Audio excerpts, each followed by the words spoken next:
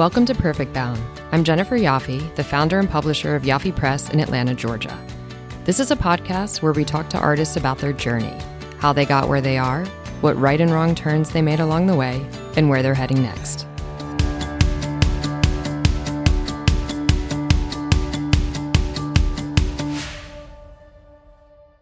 Gail Albert Halaban is an American artist born in Washington, D.C. and living in New York. She attended the Rhode Island School of Design, Brown University, and she received her MFA in photography from Yale University. Her work has been widely published, including 3 monographs of her Out My Window series, which explores what people see through their neighbors' windows in the cities of the world. Her work has been exhibited extensively, and she is represented by Edwin Hook Gallery in New York City, Jackson Fine Arts in Atlanta, and Weinstein Hammonds in Minneapolis. Please welcome Gail Albert Halaban to the podcast.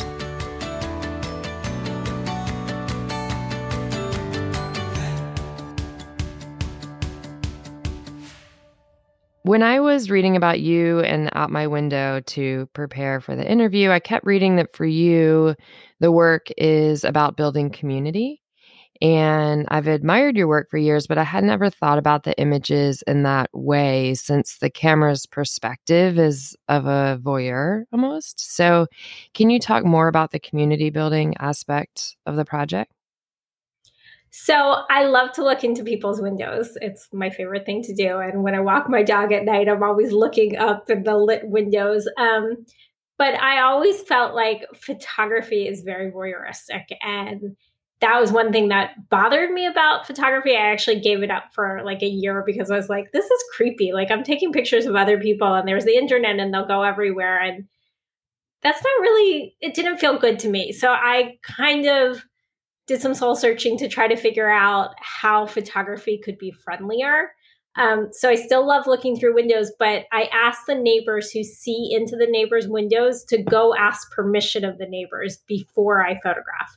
Okay. And then we set up a time and we stage the photograph. So everybody's talking, everybody meets. It's not just me with a camera taking a picture into somebody's window, but it's about connecting the neighbors. And a lot of relationships have formed through that connection. My assistant is actually engaged to a woman that we met because we saw her through the window and asked her to be part of the project. So there are real connections. Sometimes they're simpler. Like one neighbor now asks another for a cup of coffee every once in a while. But sometimes they're really real intimate connections, like with Filippo and Paulina. Is it often that they will have already noticed that neighbor, or but just hadn't reached out? Is it because it's that's in order for the photo to work, it's got to be like the direct across view. Or slightly above looking down also is a perspective. But yes, the way I find people to participate in the project is I ask that question. Do you see your neighbors? Are you curious to meet them? Will you go ask permission? So everybody notices their neighbors. It's just, if you live in a city, that's just a way we feel a sense of community and connection, even if we haven't met them. A city can be lonely, but if you see your neighbors across the way, you're not alone. So yeah, definitely people have noticed their neighbors, and most people are pretty excited about the idea of having an excuse to go meet them. Really? What percentage of the people that you reach out to say like, no way, no, can't do it, too awkward? It's actually kind of amazing. The batting average is pretty great. I'd say 99% of the people I've asked have said yes. I mean, I can kind of count the number of no's. Sometimes I don't get a response. Like I'll leave a note and I'll try to figure out who the neighbors are and I don't get a response. But most people, if I actually ask them, like somehow figure out who the neighbors are, they say yes. In some countries, it's easier than others. Like in Paris, at first, people were a little apprehensive about the idea, and it took a little coaxing to encourage people to participate. In Italy, particularly in Rome, everyone was so excited. They're like, sure, we'll go meet our neighbors. Let's have them over for a glass of wine. So there was definitely the cultural differences in different places. In Buenos Aires, people were willing to participate, but they never wanted their kids in the picture, which is surprising to me because my pictures are often families. I tend to photograph people I connect with and I feel like reflected in the window I see, I reflect myself. So that was interesting in Buenos Aires. In Istanbul, the neighbors weren't willing to ask without me being there. And I had to be the one to do the actual asking. So in every place it's different, but pretty much everybody said yes. The only no I can really think of is in New York City. I asked somebody I went to Rhode Island School of Design with if I could photograph into her window, and she said no. And that was really funny. It was almost like we had too much in common and it felt too vulnerable to reveal even more. But strangers seem pretty willing to participate. So generally, you're not seeing a person's window and saying, I want to photograph into that. You know the person? Yeah. So the way it usually works is I know the side that I'm photographing from, and I ask them to go ask the neighbor that they see. So in every city I've done this in, except New York where I live, I've had a person who lives in that city kind of act as my ambassador, and they'll pick 20 to 30 people who see into their neighbors' windows. We ask them all to go ask permission, and then I come to the city and I photograph. So I don't actually even see the view before I get there to photograph. Are you ever like, this is ugly? You know, not really, because maybe the architecture is not that interesting or the perspective isn't that interesting. But usually if you're photographing the lives are always interesting. So what's happening in the window is always something I connect with. You can always find in a portrait. I feel like those are the portraits. There's always something fun, or you can always make a great portrait of a person. Yeah, sometimes the architecture is better than others, or the light's better, but I've never really had one where I'm like, oh, this is terrible, I can't do it. What about like a window that's too reflective to get a good shot into? Does that ever happen? If you look at my New York book, there are definitely some where those were all shot on film. Mm-hmm. So I had no idea what I was doing and what I was going to come what up you're going to get. Yeah. And there were definitely reflections, never too much. One of my favorite photographers is Saul Leiter, and he really embraces reflections. So I feel like that's part of it. I mean, I do feel like the project is photographic in that I embrace the success and the failure of the medium. Like, photography isn't the same as seeing, and sometimes the technology changes how you see, and I like that about it. So they're not all perfect, but I think that makes them more interesting. And I didn't realize that you also work with photographers in other cities to create the images. How often does that happen? So I started a series called Out My Window Global, where I work with people in other cities and have them connect the camera to their computer, and I direct the shoot remotely. I started the series when my son was 3 or 4, and I was supposed to go to Amsterdam and photograph, and I couldn't go because he was in the hospital. But I had all these shoots set up. So I decided to still do them from the hospital room. And I really loved that method of working. But as soon as he was better, and he's totally fine now, I was like, there's just no way I'm going to do this. I want to go to Italy. I want to take a chance and go see the world. So I put that project on pause. But then during the pandemic, it was the perfect way to work again. I felt so stuck at home. It was such a great way to continue to see the world. And it really took off in Russia during the pandemic, which is not a place I've ever been. But I managed to do probably about 10 of them in Russia and all over Russia. And one of the photographers who was helping me, it was like negative 32 degrees Fahrenheit. And he had the window open so he could see better, shooting into a neighbor. And it was such a great opportunity to do something that there's no way I would ever do in real life. I'm not going to go shoot in negative 32 degrees in northern Russia to get one picture. So I can kind of go places that would be too complicated to actually go in real life. And how are you getting those photographers? Are they reaching out to you? They hear about the global project and are contacting you? So far, yes. And if you have any advice, I'd love to spread the word further. That's the hardest part, is really finding people who are willing to do it. I've had about 30 people reach out to me all over the world to do it. And I'd like it to be a book. So I'm hoping to get more.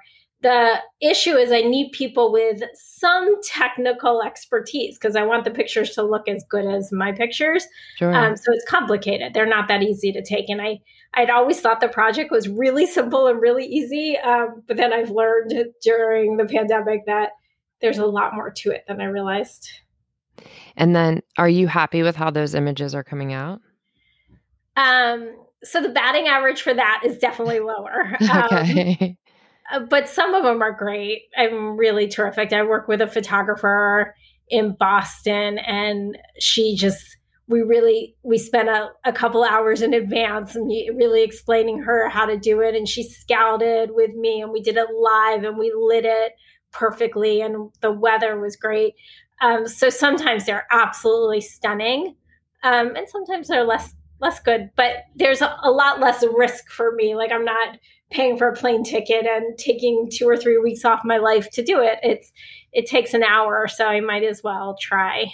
Yeah. Yeah. And did you feel like, so during COVID, how did that affect your relationship to the work? I mean, so you're just talking about like it affected the work and that you couldn't be in people's homes photographing. And so you went back to this global idea.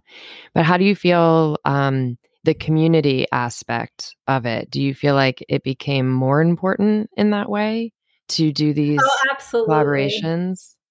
Yeah, I mean, the work that I do in person, I think definitely has taken off in a way of popularity more than it had before. Because I think when we're all stuck at home and all we can see is our neighbors and we can't actually go meet them, that window becomes a really important place for relationships. So I think during the pandemic, the work I've been doing in person has had more significance. And I think the global work also had more significance during the pandemic, because before, when I explained the project to people, they were confused, like, well, why don't you just come here and take the picture yourself? And now people get it. They're stuck at home. They're wanting to do something creative. They like the idea of collaborating. They can't participate in in-person activities. So it's almost like a photo lesson, collaboration all in one. And it's an event. We always have a really good time. Mm-hmm. That is fun. And so this is a 15-year long project at this point, right? So my daughter is 17, and the project started on her first birthday when my neighbors across the way sent us balloons and flowers, wishing her a happy birthday because they saw we were having a party, and we had never met them. But they just had been watching us through the window for the year. That's awesome. And then, so do you see an ending, or are you still like getting new things and, is it still filling you, this work? So I am doing other projects at the same time, but I don't see an ending. I did the project first in New York, and when that was over, I thought it was done and the project was completely over. And that was like 12 years ago. But then when Le Monde invited me to Paris to do the Paris work, I realized that every place is completely different, and every culture changes the way the work looks and what it's about and the relationships. I've added a storytelling aspect to it where people tell me the stories of what they see of their neighbors. And so that part's evolved a lot. Is that written, or are you recording audio? It's recorded audio. And I really love that part. And then like last week, I photographed into my own apartment building. And I've only done that once in the 16 years of the project. And the picture was completely different than I had done it originally. So I feel like as I changed, the pictures changed. And so the idea is the same. Like I'm shooting through a window, but the window is just the frame. And what's happening in the windows is what the pictures are about. And so those have changed a lot over the years. Oh, that's great. So what other projects are you working on or are you excited about? And do they have like a through line to this work, or would you say they're completely different? So I think all my work is about community and connection, and that's the through line. I think a lot of my series look completely different, but I think they're all related. I started a series about 20 years ago called The Stage of Motherhood, where I photograph women and the sort of tribes they build as mothers and what their sense of identity within the role of motherhood is. And I've been shooting that a lot, actually, as the world is opening up again and people are spending more time with their friends. It's been a great time to revisit that work. And then I have a completely different series about third places outside the home and office that build community. So it's very similar to the Out My Window work. I'm shooting from the street into windows of places, but it's a little hard to describe at this point because it's brand new work. But as the cities are coming alive again, I'm really sort of seeing what did we give up in the past year and how do we rebuild that? I'm pretty excited about the work. Yeah, that sounds really interesting because the settings could be so different than the interior of people's homes. Yes. These gathering places. Yeah, I think space, just like in the Out My Window work, sets a stage for drama and narrative. And so my stages look very different right now. So the dramas that are unfolding are very different too. This podcast is definitely a focus of the podcast is the journey, the artist journey. And so given that this is a very long-term project and you've obviously been working in photography for years, what would you say is the best decision you have made related to your career and your photography? I think the best decision I've made is I'm just really stubborn and I do whatever I want, even if people tell me that I shouldn't do it. Like, I think after Out My Window came out, the first book, and now I've had 3 in the series, some people told me, like, you should do something else. You're not taking risks. Like try something totally different. I'm like, no, this is what I really want to do. Right. And there's a lot of satisfaction for sticking with what you really love.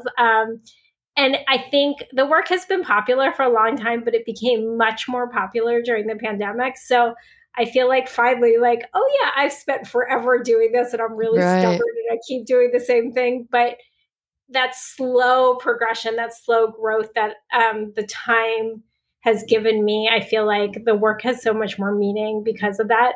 So I think just sticking with what I really love, even if other people tell me to move on. Yeah, and like letting it evolve at your pace as opposed to, pushing just for the sake of making a big shift or, trying to incorporate the feedback that other people are giving you. I think that's a really hard thing for artists because it's, what do you take on board and what do you stick to your guns about?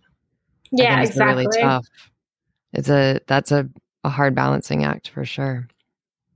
Did you feel like you got that push or advice from the galleries that you work with too, or was it more outside influences?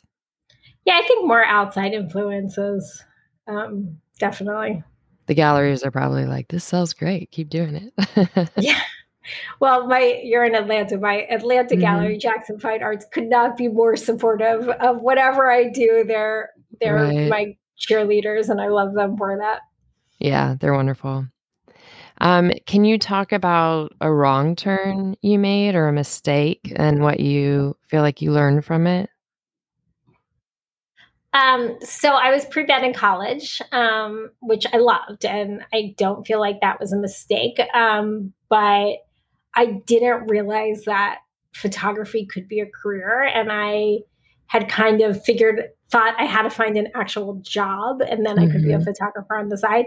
And I feel like that came out of a place of fear. Like photography there's so many applications for it, and there's definitely, I think, many ways to find a career in it. So I feel like I wish I hadn't been scared at the time when I was 20 years old and trying to figure out what to do with my life.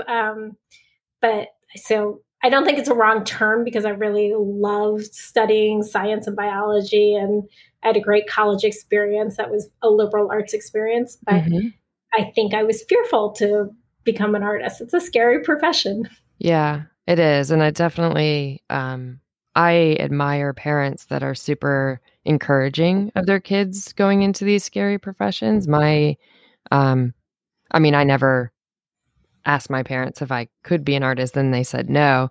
But I think that most people that I know, that you get pressure to study something practical. And so my parents, I definitely have to thank my parents for that. Like the night before I was supposed to take the MCATs, I remember my father saying to me, "Are you sure this is what you want to do? Like, consider art school." And I think he might be the only father who has said that to their child. And they've been very supportive. I had a darkroom my whole childhood. I don't think I would have been a photographer without them. So I admire it. That's my wonderful. Kids are going to rebel and be like doctors and lawyers or something more traditional. Right. What do you feel is your barometer for success in photography? And do you feel like you're there, or is there still a lot more that you feel that you need to do to feel satisfied with what you've accomplished? I feel like my life is filled with amazing experiences. Like people invite me to their homes and share their homes with me all over the world. So to me, that is the best success. I feel like I have everything I want. I would like more people to see the work and participate in the work. And that, like, if it keeps growing, that's fantastic.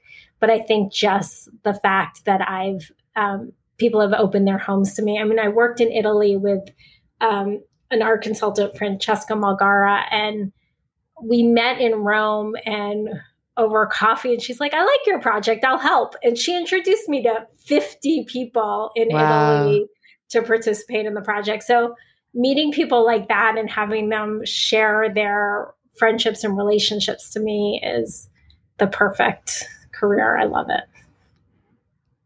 That's wonderful. I mean, what a satisfying thing to be able to kind of win on both sides. It feels like, to build that connection through your art is really powerful. Let's talk about the books for a second. Have you always conceptualized kind of each place as its own sort of chapter and then therefore its own book, or is that just sort of how it's worked out? I love having each book be its own city, because there's so much variety within the city. And I feel like we all have like an image of New York or an image of Paris in our head. But when you see a whole book, you kind of get to live the experience of what it's like to live in the city and stand where people who live there stand and see what they see. So I like that variety within a book. Like, I don't want just one picture from each city in a book, but I do want to do a global one that covers every continent. It would be my dream. So I like doing it both ways. Where else do you need to go? Have you done anything in Africa or South America? So I've done remote ones in Africa and South America and Asia, but I've been to Buenos Aires, but I haven't been to Africa and I haven't been to Asia. So but Japan is my dream. Oh, wow. That would be amazing. And you've not done any remote in Japan? So I've done remotes in both Africa and Asia. I've done Tokyo, South Korea, a bunch in Africa, all over, but I haven't gone yet. And do you feel like you need to go to like make it real? I do feel like, you asked what success is. I do feel like it's so much more fun for me when I get to go and actually meet the people. And the drama that happens in the window becomes much more developed and complicated because I'm there interacting with people and participating. There's much more back and forth. So I think the pictures will be better if I can go. But in the meantime, if anybody is anywhere in the world and wants to participate, that's great too. Yeah. So they should just reach out to you directly. Yes, I have a website, Out My Window Global, which is just for that project. Awesome. This has been so great. I love the global aspect of it. And I think it's a fun way to build community within, like with photographers too, not just the community you're building like between neighbors, but kind of in the photographic community that people could participate and help you with this project. Yeah, that's been the coolest part of the global project, when really good photographers in different parts of the world are willing to help me. I mean, it's just such a generous act that they don't take it as their own work, but they are willing to collaborate on mine. Though I do credit everybody who collaborates. I don't just name that work as mine, but it is a collaboration. And I think that's one thing. I guess there is one thing I want to add, which is like, I think photography is a really collaborative medium. And I think it's often historically been used as more of an aggressive tool. And I think it can be used as a much more collaborative tool. Yeah, that's a great point. Collaboration is a big thing that I'm interested in and that I talk about. So it's definitely a piece of your work that resonates with me, and I'm sure with everyone listening. Thank you. Thank you for listening to the Perfect Bound podcast. I'm Jennifer Yaffe. You can listen to previous episodes by going onto the Yaffe Press website. You can also find this podcast on Spotify, Apple Podcasts, or any other podcast streaming platform. And if you love it, which I hope you do, please go onto one of those places and give it all the stars. Thank you so much again, and I'll see you next time.